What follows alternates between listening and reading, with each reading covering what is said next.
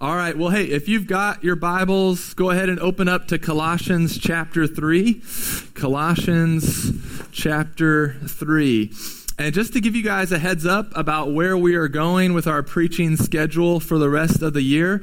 So we have about a month left in the book of Colossians, okay? And so about mid-August, we're going to be wrapping up Colossians, and then we're going to start going into Hebrews for the fall and for the winter. And so if you want to be reading ahead and knowing what to study or look at, I'd encourage you to study the book of Hebrews, and we'll be in that for a little while. We'll take a break for our Advent season and have a special series then. But otherwise, we'll be in Hebrews for the fall and the winter months. Well, the title of this morning's sermon is The Kingdom Wardrobe. All right, the kingdom wardrobe, because you'll remember at the start of chapter 3 in the book of Colossians, Paul tells the Colossians to seek the things that are above, to set their minds on the things that are above. And we learned that what that means is not necessarily us just thinking about heaven or us just having our head up in the clouds, but that is about us setting our minds and seeking the things of the kingdom of God. And really, essentially, to seek the kingdom of God, to set your minds on the kingdom of God, is to set your minds on the King and his ways. The King and his ways. And last week we learned about some of the things that are not the ways of the kingdom and things that we needed to put to death and to strip off and put out of our lives. We learned last week that we were to put to death any sort of sexual immorality or any sort of anger or any sort of division that exists inside of us and among us. These must be put off. And now this morning, we're going to be looking and learning and looking at what we are to put on instead. Okay? And these virtues or these characteristics that we're going to learn to put on, listen, these should be a reminder to one another of the kind of king that we have, who chose us, who set us apart, and who loves us. And so these aren't just virtues that we're going to try to put on so that we can be good, moral people, all right? These are virtues we want to put on because they remind us of our good King. And so I picked actually a special shirt to wear this morning. Do you guys like this shirt? I know Tim likes the shirt because we're pretty close. But this is a special shirt, all right? It's kind of an older shirt that I don't always wear that often. But it's a special shirt because 13 years ago, I proposed to Brittany in this shirt. All right, so 13 years ago, Gulf Shores, fancy dinner, sunset on the beach. Cindy and the family were running late getting things set up, so I had to stall a little bit. She's not in here to defend herself. But eventually then, wearing this shirt, I got down on one knee and I asked Britt to marry me. And after some negotiating and some convincing, she said yes, right? She said yes. And so now this shirt is special to me because it reminds me of the night that Britt chose me forever. It reminds me, like when I see it in the closet, it reminds me of this amazing woman that has chosen me, that has set me apart from all her other relationships that she has, that has set her love upon me. And so that's what I think of. It's a special shirt because when I see the shirt and when I put it on, it reminds me of who I am in relation to Britt. Okay? Look at Colossians 3 verse 12 real quick, and this will start to make sense. Colossians 3 verse 12, he writes, "Put on then, as God's chosen ones, holy and beloved." Okay, listen, church, these virtues that we are going to be encouraged to put on, to clothe ourselves with today, this kingdom wardrobe, so to speak, these are so special because it is when we put them on as a community that we are reflections of and reminders to one another of our King who has already chosen us, who has already made us holy or has set us apart, and who has already poured out his love on us. These are special, virtuous kingdom wardrobe clothing items that we're going to learn to put on today. And this language of the chosen ones, this language of holy and beloved, all right, this had been language that was exclusively used for the people of God in the Old Testament. But then when Jesus shows up on the scene, we see that language start to be used for Jesus, right? Jesus was the chosen one. Jesus was the set apart, the holy one. Jesus was the beloved Son of the Father. And now here in Colossians and in the letters to the churches, we start to see that this phrasing of the chosen ones, the holy, the beloved, it's now being applied to Jew and Gentile, to anyone who is in Christ, that we are now the chosen ones, the set apart ones, the beloved ones. And so we're not going to just talk about these virtues today so that we can be good moral people or more virtuous people. No, we want to choose to put these kingdom clothes on so that we can be reflections of Jesus to one another, so that we can be reminders to one another of the King who has already chosen us, who has already set us apart, who has already poured out his love on us. Okay, these kingdom clothes, okay, let me just clarify one more thing. These kingdom clothes do not win us favor with the king. This shirt does not convince Britt to keep loving me or earn me favor with Britt, right? These kingdom clothes do not win us favor with the king. They remind us that the king has already favored us. Amen. Okay? Well, what kind of clothes are we talking here? All right, are we talking polos? Are we talking rompers? Are we talking khaki? Like, what's going on? What are we doing? Hawaiian shirts, maybe? What are we talking? What are the kingdom clothes? Let's look together back at Colossians 3, verse 12. He writes, "Put on then, as God's chosen ones, holy and beloved, compassionate hearts, kindness, humility, meekness, and patience." Okay, these are some of the kingdom wardrobe items that we are to put on. Let's look at these one at a time. Okay, first, compassionate hearts. The KJV translates this bowels of mercies, which I like the KJV translation better on this one, all right? Bowels of mercies, because that's literally what this is saying. In the ancient world, it was thought that specific body parts were associated with certain aspects of a person, and the bowels were thought to be the seat of emotions. Okay, and so back in that context, if you were to write a Valentine's Day card, you probably wouldn't draw a heart. To them, you would draw like a small intestine, right? That's the bowels are where the seat of emotions are. And I think some of you would still agree with this, right? Like when you were a kid and you got upset or emotional, your tummy hurt, right? Like you had stomach aches. Some of you ladies, you know that the way to your husband's emotions is through his bowels. It is through his stomach and the intestines, right? That is how you draw the emotion out of him, okay? And so it's this bowels of mercy, all right? These bowels of mercies that we now probably understand as like a tender-heartedness, right? A compassion, which again, in the ancient world, this idea of compassion, it was a foreign concept. Okay? Before the spread of Christianity, compassion was not really on the map. And really, without a biblical worldview, all right, without seeing kind of the world through this biblical lens, I mean, compassion doesn't even really make sense. There's not really an understanding for why compassion would even exist. I mean, secular humanism, Darwinism, survival of the fittest, all this, like, that's not what is teaching us and feeding us this understanding of compassion, right? No, it's Jesus and his word, and the spread of Christianity has put kind of this concept of compassion on the map. I remember working in the ER, there was often many providers that would talk about at the start of their shift that we are fighting Darwin today, as they saved people from overdosing themselves and killing themselves, essentially, right? They were like fighting against this concept of fighting against Darwin. And I bring that up because it's just, without a biblical worldview, compassion doesn't even make sense. If you really play out what a lot of people actually believe, how the world was created, came into existence and exists, compassion doesn't even make sense unless you have a biblical worldview. And there was a Scottish theologian named William Barclay back in the 1900s. And he shared this quote we'll have up on the screen.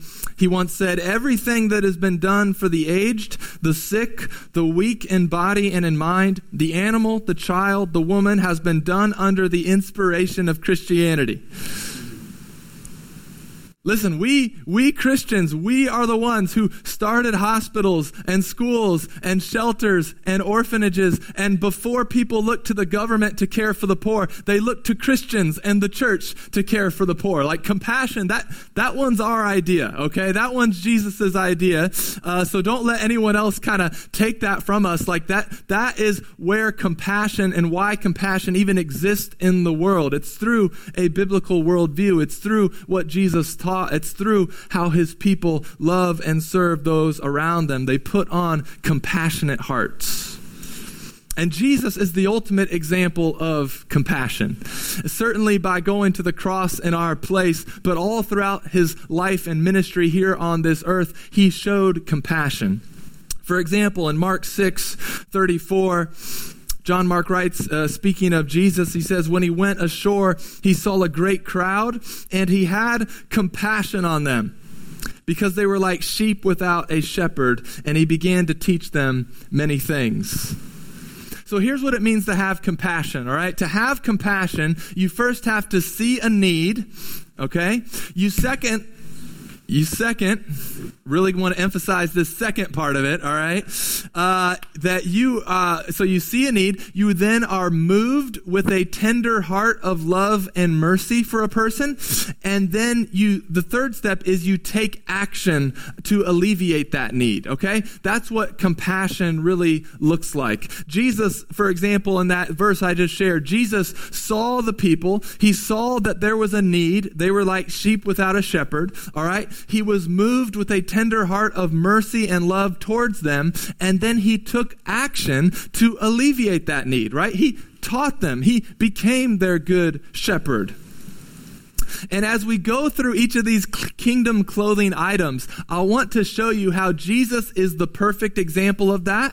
And I also want to point out some imperfect examples of that amongst our church family, okay? And so I'm going to call out some people, and I apologize if that embarrasses you. I don't want that to bring up any pride in your heart. I also, if I don't call you out, I don't want you to have hurt feelings. There are lots of people in our church that are exhibiting these qualities, but I think it's helpful to see how Jesus was the perfect example of this and how that's actually then happening even amongst us as a church.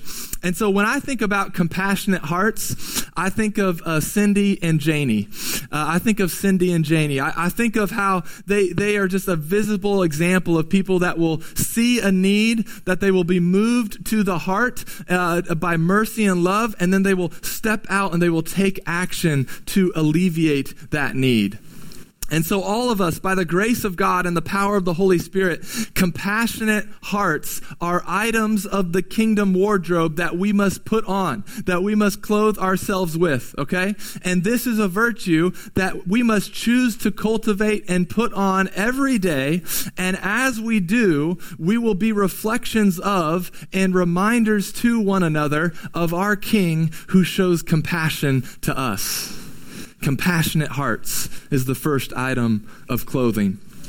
Well, the second item of clothing we need to put on is the item of kindness. Kindness, all right? Kindness is a gracious sensitivity towards one another. And it's motivated by a genuine care for another person's feelings and desires. It's actually the Greek word that was used to describe a wine that had grown mellow with age and had lost its harshness or bitterness. It had developed this kindness, this gracious sensitivity. It's the phrase that Jesus used when he described that his yoke is easy, his yoke is kind. And ultimately, it's the kindness of God that we know leads us to repentance. And in our church, in our context, I think often of Dennis and Joni and their kindness that they show us. especially on Sunday mornings as they get here early. And I just feel like there's this gracious sensitivity about them to make sure that both our church family and our guests in our church family, that they feel comfortable and that they're welcomed well and that they're looking out for how they might feel and what their needs are. There's this kindness about them. And so too all of us, by the grace of God and the power of the Holy Spirit, kindness is an item of the kingdom wardrobe that we must put on. This is a virtue that we must choose to cultivate and put on each and every day. And as we do, we will be reflections of and reminders to one another of our good King who is so kind to us. That's the second item of clothing, kindness. The third item is humility. All right, humility is another item of the kingdom wardrobe that we need to put on. And to the Colossians who Paul was writing this to, humility was another kind of category that was foreign to them. Usually humility or someone being humble, that was more of like a derogatory, an insult. But Paul's using it in a very positive way, saying that believers, citizens of the kingdom, should be humble people, that we should put on humility. But this is kind of foreign outside of a biblical worldview, right? Because most people, right, they're all about obtaining honor and status and success. And not only do people want to be successful, there's nothing wrong with wanting to be successful in what you do, but people want to be known for being successful. Like they want to be successful and then they want you to know about it. But kingdom clothing, proper attire for the kingdom of God, calls for humility. And when you put on humility, really what you're doing is you're choosing to renounce any right or status you have or that you might be entitled to in order to serve others. All right, let me say that again. Humility is choosing to renounce any right or status you might have in order to serve others. And King Jesus, he set us a perfect example of this. And Paul wrote to this to the Philippians in Philippians chapter 2, 3 through 8. I'm going to read a few of these verses, but just listen to this and kind of envision and picture how Jesus humbled himself to serve us. Paul writes to the Philippians, he says, "Do nothing from selfish ambition or conceit, but in humility count others more significant than yourselves. Let each of you look not only to his own interest, but also to the interest of others. Have this mind among yourselves, which is yours in Christ Jesus, who though he was in the form of God, did not count equality with God a thing to be grasped, but emptied himself by taking the form of a servant, being born in the likeness of men. And being found in human form, he humbled himself by becoming obedient to the point of death, even death on a cross." When you choose to put on humility, you are choosing to renounce any right or status you might be entitled to in order to serve others. And in our church, I think of Tim and Andrea, who just serve us in so many ways that you guys wouldn't even know, ways that I'm not even aware of, that they serve just humbly and faithfully. Who have been in roles in church leadership in past churches, but haven't seen that as a sense of entitlement or a desire for more recognition, but they're willing to serve, and in so many times and ways serving behind the scenes. This is humility. This is humility. As C.S. Lewis said, right, humility, it's not thinking less of yourself, but it's thinking of yourself less. And by the grace of God and the power of the Holy Spirit, humility is another item of the kingdom wardrobe that we must put on. And especially now that I called Tim and Andrea humble, now they're probably going to be a little prideful about that. So we'll need some more humble people to fill in. But this is a virtue, right? This is a virtue we must choose to cultivate and put on each and every day. And as we do that as a community, we will be reflections of and reminders to one another of our King who humbled himself to serve us. Another item of clothing we got to put on, number 4, is meekness. Meekness. All right. Now, meekness, it often goes hand in hand with gentleness. All right. It's also kind of getting at this quality of not being overly impressed by your own importance. And so with meekness, there's sort of an overlap of humility and gentleness. And I think the best way to simply understand it is meekness, it's like a humble gentleness. All right, it's a humble gentleness. But it is incorrect to think of meekness as weakness, okay? Which sometimes that's where my mind goes, because in the English language, meek and weak, they're pretty close. They rhyme. They're just, a couple letters off. But to be meek is not to be weak at all, okay? Meekness or gentleness is really a visible virtue of a hidden strength that is under control. And therefore, men, all right, I'm talking to all the men, like, you should not shy away from cultivating meekness and gentleness. It is not a sign of weakness. It is not a feminine quality. All right, we are told that Moses was meek. In Numbers 12, verse 3, it says, "Now the man Moses was very meek, more than all people who were on the face of the earth." And Moses was a strong, manly leader. We're also told by Jesus in Matthew 5:5, he says, "Blessed are the meek, for they shall inherit the earth." And Jesus himself then exhibited this as one who was meek and gentle as well.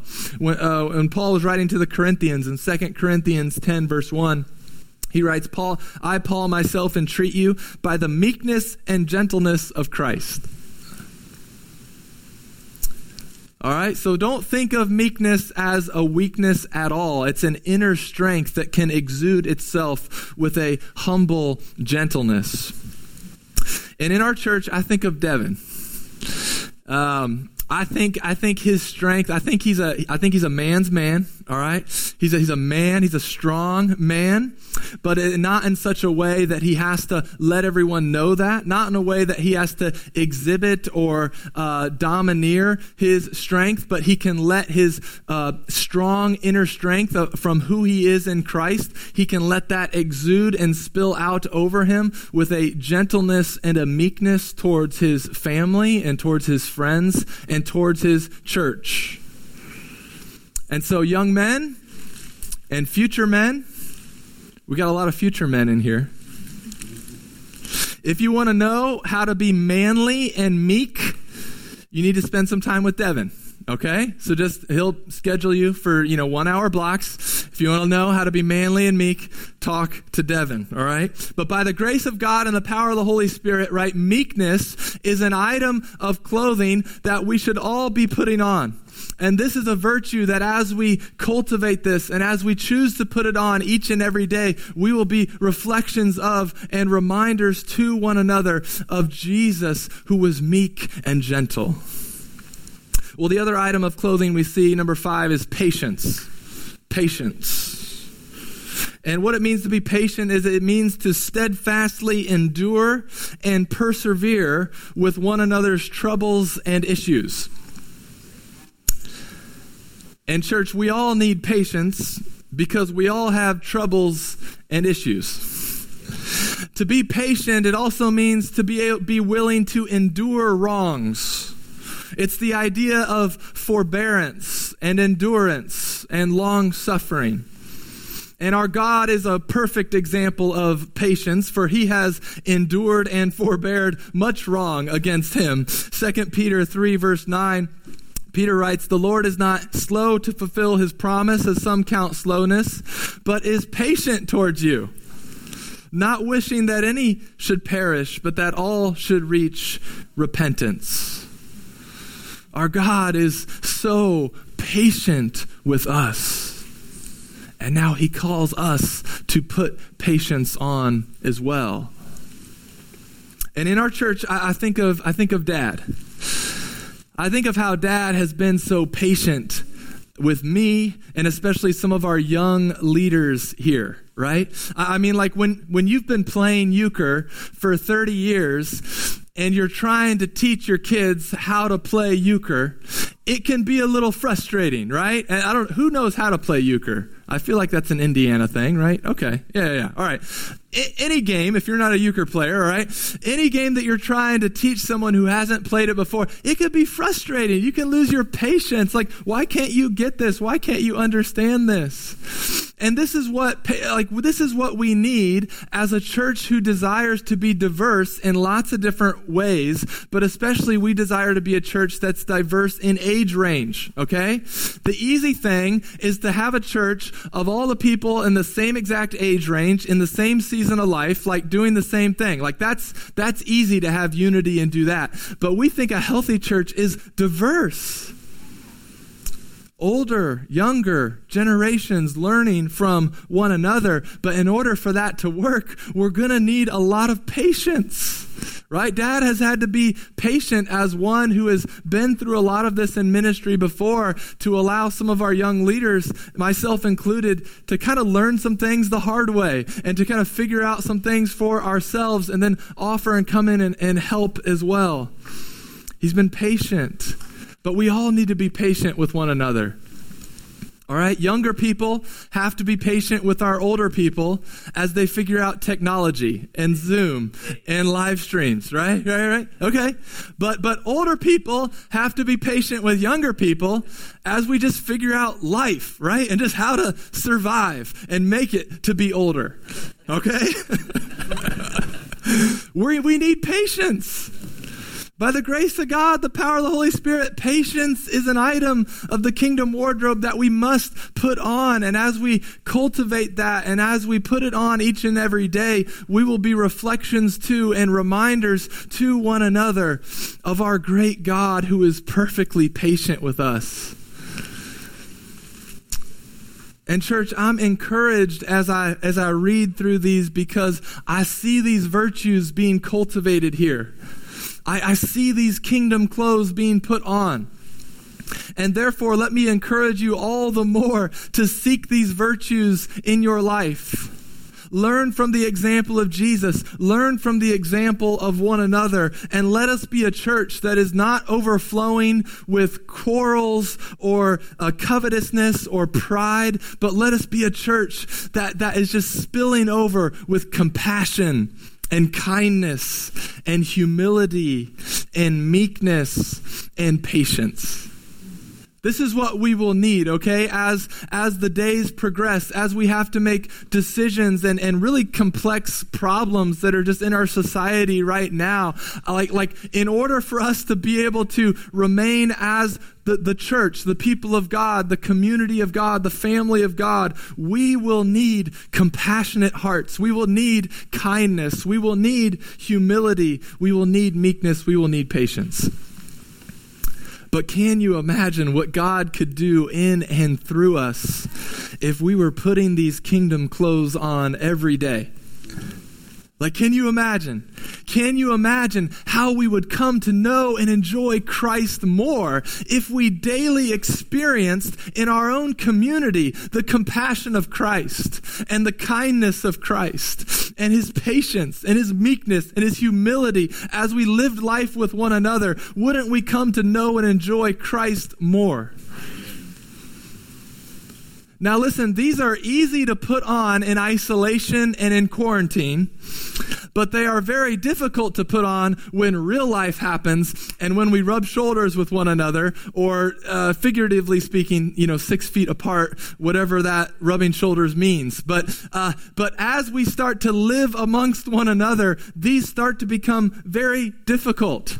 I mean, you guys would not believe how patient of a person I am when I'm by myself. I mean, it's just like when I'm out away from all of you guys, I am a patient person, almost as patient as I am humble, right? But then it's once I start getting around other people, I start feeling like, man, you're making me impatient. But that is false. That is not true.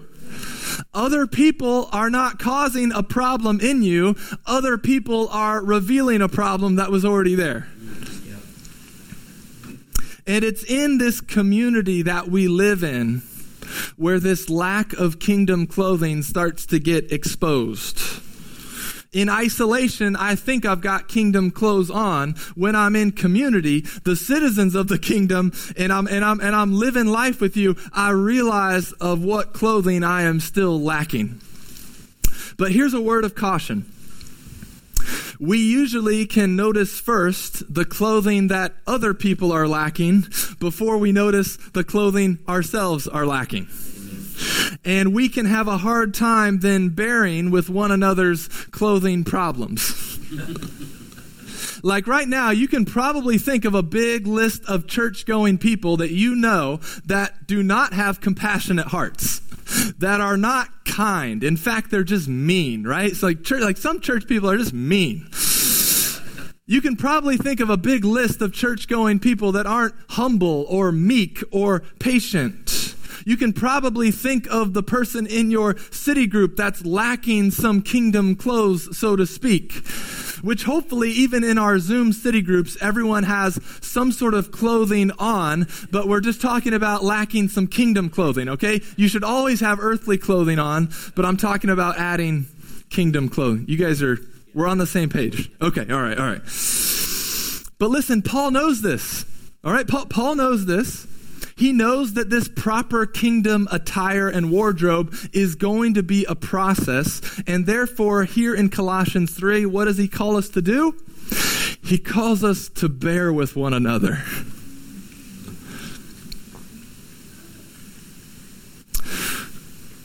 When we take family pictures, okay, I don't know how it goes for you guys, but when we take family pictures, Britt does not allow her guys to pick like what they're going to wear. Okay, that is not in our. That's not an option. Okay, that might be interesting sometime to do a family photo shoot where we all picked what we wanted to wear, but that is not how our family photo shoots go down. All right, our family photo shoots go down. We have laid out outfits on the bed that have been color coordinated and matched and designed to work well together. Okay.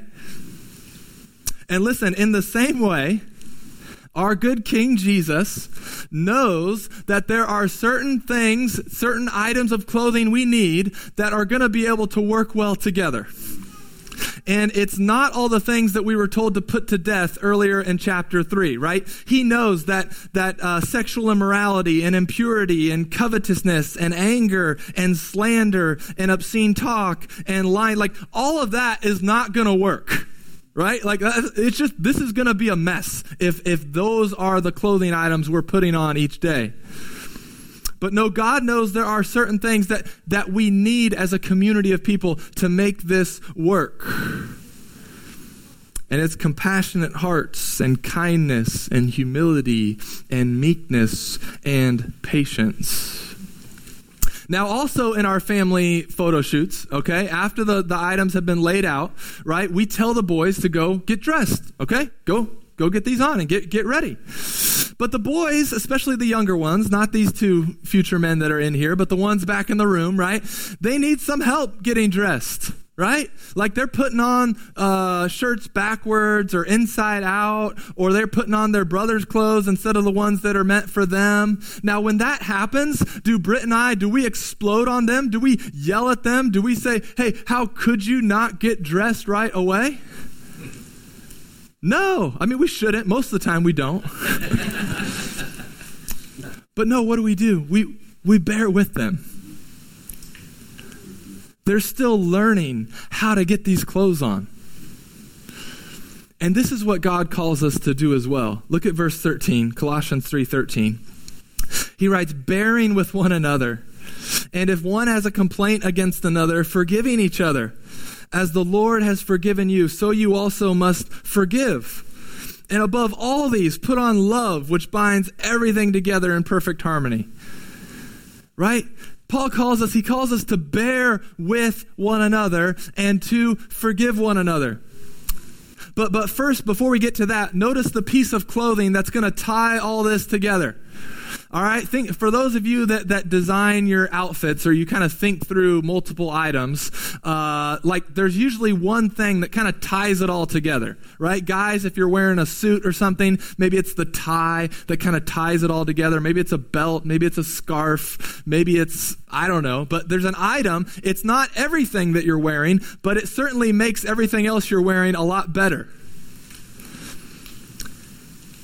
And what Paul says ties all these kingdom clothes together is love. He says, put on love. That's what binds compassionate hearts and kindness and humility and meekness and patience all together. All these things have to be motivated by a love for God and a love for one another. And this then is how putting on these kingdom clothes plays out in real life, right? We're all trying to get dressed, right? But we're having some issues, okay? It's imperfectly happening, but as we are all putting them on, our love for God and our love for one another should allow us to bear with one another and to forgive one another. And this is an encouragement to me because it's almost like Paul is sort of assuming that this will be a normal part of citizens of the kingdom doing life together. That at times we will have to bear with one another, which is kind of the nice spiritual way of saying put up with one another, okay? Sometimes we need to just put up with one another. And we're also going to have to forgive one another. So there was an old philosopher who once described the human race as a bunch of porcupines huddled together on a cold winter's day. And as it got colder outside, they huddled closer and closer together. But as they got closer together, their sharp quills started to hurt one another. Now, this philosopher wasn't a Christian, so then it's really sad where he says, okay, after the porcupines are so close they hurt one another, then they're left to wander out on their own in the cold and die in their loneliness. I mean, that's a really depressing worldview, but that is, apart from Christ, yes, what happens, right? Human beings, we get close with one another, but the closer we get to one another, the sharper we can hurt one another, the deeper we can wound one another. And apart from the gospel, apart from Christ intervening, we will then all run from one another and die in our loneliness. But Jesus says, no, not in my kingdom. That's not how citizens of my kingdom are going to act. Because you see, we have a love for God. We have a love for one another, even though, yes, at times we will hurt one another. At times we will frustrate one another. At times we will annoy one another. At times we will deeply wound one another. But listen, because Jesus Christ took the only wound that we couldn't recover from, the wrath of God being poured out on sin, because Jesus took that wound, now the rest of our wounds can be healed. Amen. Jesus bore our iniquities so that we could bear with one another. Yes. Jesus forgave us so that we could forgive as well. Okay, this fall in your city group, I can almost guarantee there will be a time, if not multiple times, that you will have to bear with one another, right? That you will just have to put up with someone. I can almost guarantee that day is coming in your city group. This is probably not a good promotional aspect for city groups, but that's going to happen, right? There will be a time that you will have to bear with someone. And I can almost 100% with confidence say that there will be a time in your city group that at some point in the group, you will either be intentionally or unintentionally hurt by someone else, and you will have to forgive them. But listen to this, get this. Bearing with one another and forgiving one another is just as much a part of your discipleship process as any sort of study or lecture or plan we could put into place. Amen. You bearing with one another and you forgiving one another is helping you be more like Christ. That is a part of your discipleship. That is not a hindrance to your maturity in Christ. That is an opportunity for you to mature in Christ. Amen. Because listen, not everyone in your group is going to perfectly exude kindness or patience or meekness.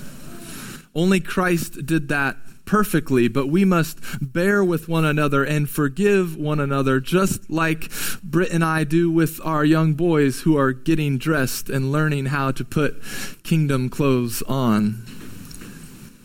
And listen, if you want to summarize this list of virtues that we've gone through, if you want to put them into a single tangible clothing item, right? Like if the 3-piece suit or all these pieces are too complicated, you just want the onesie. Grant, give me the onesie. What do I put on? All right. Paul tells the Romans in Romans 13:14, he says, but put on the Lord Jesus Christ. All right, that's your kingdom onesie. If all this like compassion, kindness is getting too complicated, essentially we are called to put on Christ. All right, that's what kingdom clothes look like. They look like Jesus. Yes. But how do we do this? How do we clothe ourselves with this kingdom wardrobe? Look back at verse 15. Colossians 3, verse 15. He says, and let the peace of Christ rule in your hearts, to which indeed you were called in one body, and be thankful. Okay, here Paul is going into an athletic metaphor to help us understand this, all right? Which you guys, you remember what sports are, right? Does anyone, does it sound familiar? A sport.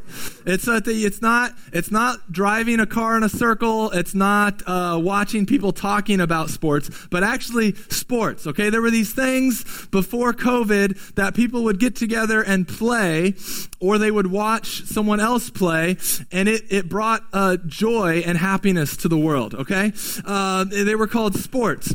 All right, so when Paul is talking about the peace of Christ, all right, Paul is talking about the peace of Christ ruling your heart. For us, we could understand this as like an umpire in a baseball game. Would you guys remember what baseball is, right? Baseball, it's a very COVID-friendly thing. Everyone's spread out. The only two people close together have masks on, right? So it's good. You're good. You should play baseball. All right? So think about, right, the peace of Christ ruling your heart like an umpire rules the game.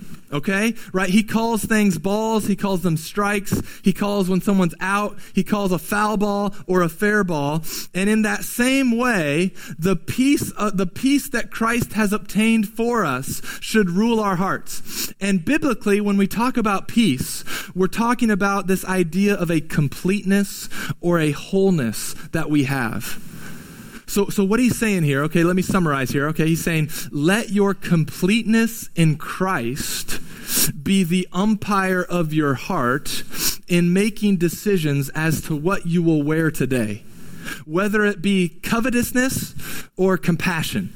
Right? Whether it be pride or humility, whether it be meanness or kindness, whether it be harshness or meekness, whether it be frustration or patience, he's saying, let your completeness in Christ, let who you are, who you have been made whole in Christ, let that be the umpire of your heart. Let who you are in Christ make the call as to what you put on today. And you do this, you allow who you are in Christ to make the call on what you put on today. You do this by continually doing what he tells us to do in verse 16. He says in verse 16, let the word of Christ dwell in you richly, teaching and admonishing one another in all wisdom, singing psalms and hymns and spiritual songs with thankfulness in your hearts to God. And whatever you do in word or deed, do everything in the name of the Lord Jesus, giving thanks to God the Father through him.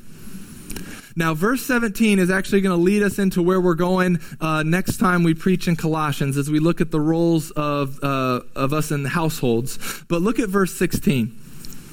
Because how do we clothe? How do we clothe ourselves with the kingdom wardrobe? How do we let the peace of Christ rule us? We do this by letting the words of Christ dwell in us richly. We read them. We meditate on them. We memorize them. We teach them. We admonish one another with them, meaning we warn one another. We strongly encourage one another in wisdom with them. And he also says that we sing them. We sing them. If you look throughout church history, every revival or reformation was always accompanied by a revival in church music and congregational singing. Okay? Kingdom people are a singing people. We are a singing people. This is what we do. And this makes sense, right? As the word of Christ is dwelling in us, it will inevitably overflow with songs of thankfulness and joy to God. And therefore, church, our time of singing here is really important. Okay, it's really important. We don't do this just because we feel like you sort of should sing some songs, or we need kind of an opening to the sermon, or anything like that. Like, our singing here is a part of us letting the word of Christ dwell in us richly. And we try to make sure that our songs are rich with the word of God, with rich truths of him, exalting Christ. Because this is one of the main ways we as a community that we allow the word of Christ to dwell in us richly. I mean, some of the truths that you are learning and you are singing to one another, they will stick with you and they will stick with your kids long after you forget whatever I preached about today. This is important. And I hope and I pray that this will be one of the things that makes us very distinct as a church, is that we have a congregation that sings to the Lord. The governor of California this month, I believe, issued a no singing in church policy. And I don't want to speak on behalf of all the leaders here. We haven't talked through that if that were to happen in Indiana. But I can tell you where my heart is at. My heart is that we would respectfully sing at the top of our lungs. Because this is one of the marks of a healthy church, is that our hearts are overflowing with a love of Christ, and that his word is filling us so much that it would overflow with a joyful song of thanksgiving to God. We are a singing people. It's vital to our walk with Christ. It's vital to our spiritual health. It's vital to our unity as a body and the community of citizens of the kingdom as we live together. We must sing God's truth to one another. We must praise God with our voices. And so here's my question as I'm kind of wrapping up here. Here's my question for you to think about as we enter into more singing and communion. Here's what I want you to think about as you're driving home, whether it be talking about it with those in your car or just thinking about this in your own head. But how can you this week allow the word to dwell in you richly? What are some things you can maybe do differently this week to really provide the opportunity for the word to dwell in you richly? And maybe for you, maybe it's putting these verses, maybe it's putting these kingdom clothes by your closet or by your bedroom. And as you're getting dressed, as you're putting earthly clothes on, maybe that's your time to ask the Holy Spirit to help you put some of these kingdom clothes on as well. Maybe as you're putting your socks and your shirt on, maybe you're praying and asking the Lord to give you a compassionate heart, to give you kindness, to help you put on humility and meekness and patience. Because, church, these are virtues that we must choose to cultivate and put on each and every day. And as we do, we're going to be reflections of Jesus to one another. We're going to be reminders to one another of this good King Jesus who chose us, who set us apart, and who now calls us his beloved. Church, Jesus is our compassionate King. He is our kind King. He is a humble, meek, and patient King. And by the grace of God and the power of the Holy Spirit, let us put these kingdom clothes on as well. But listen, we do this all the while remembering that it's not these kingdom clothes that win us favor with our King. Right? This shirt doesn't convince Britt to keep loving me or earn favor with her. No, these kingdom clothes, they are reminders to us of the King who has already chosen us, who has already set us apart, who has already poured out his love on us.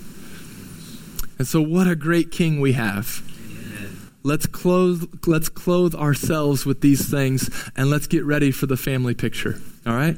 All right, let's pray.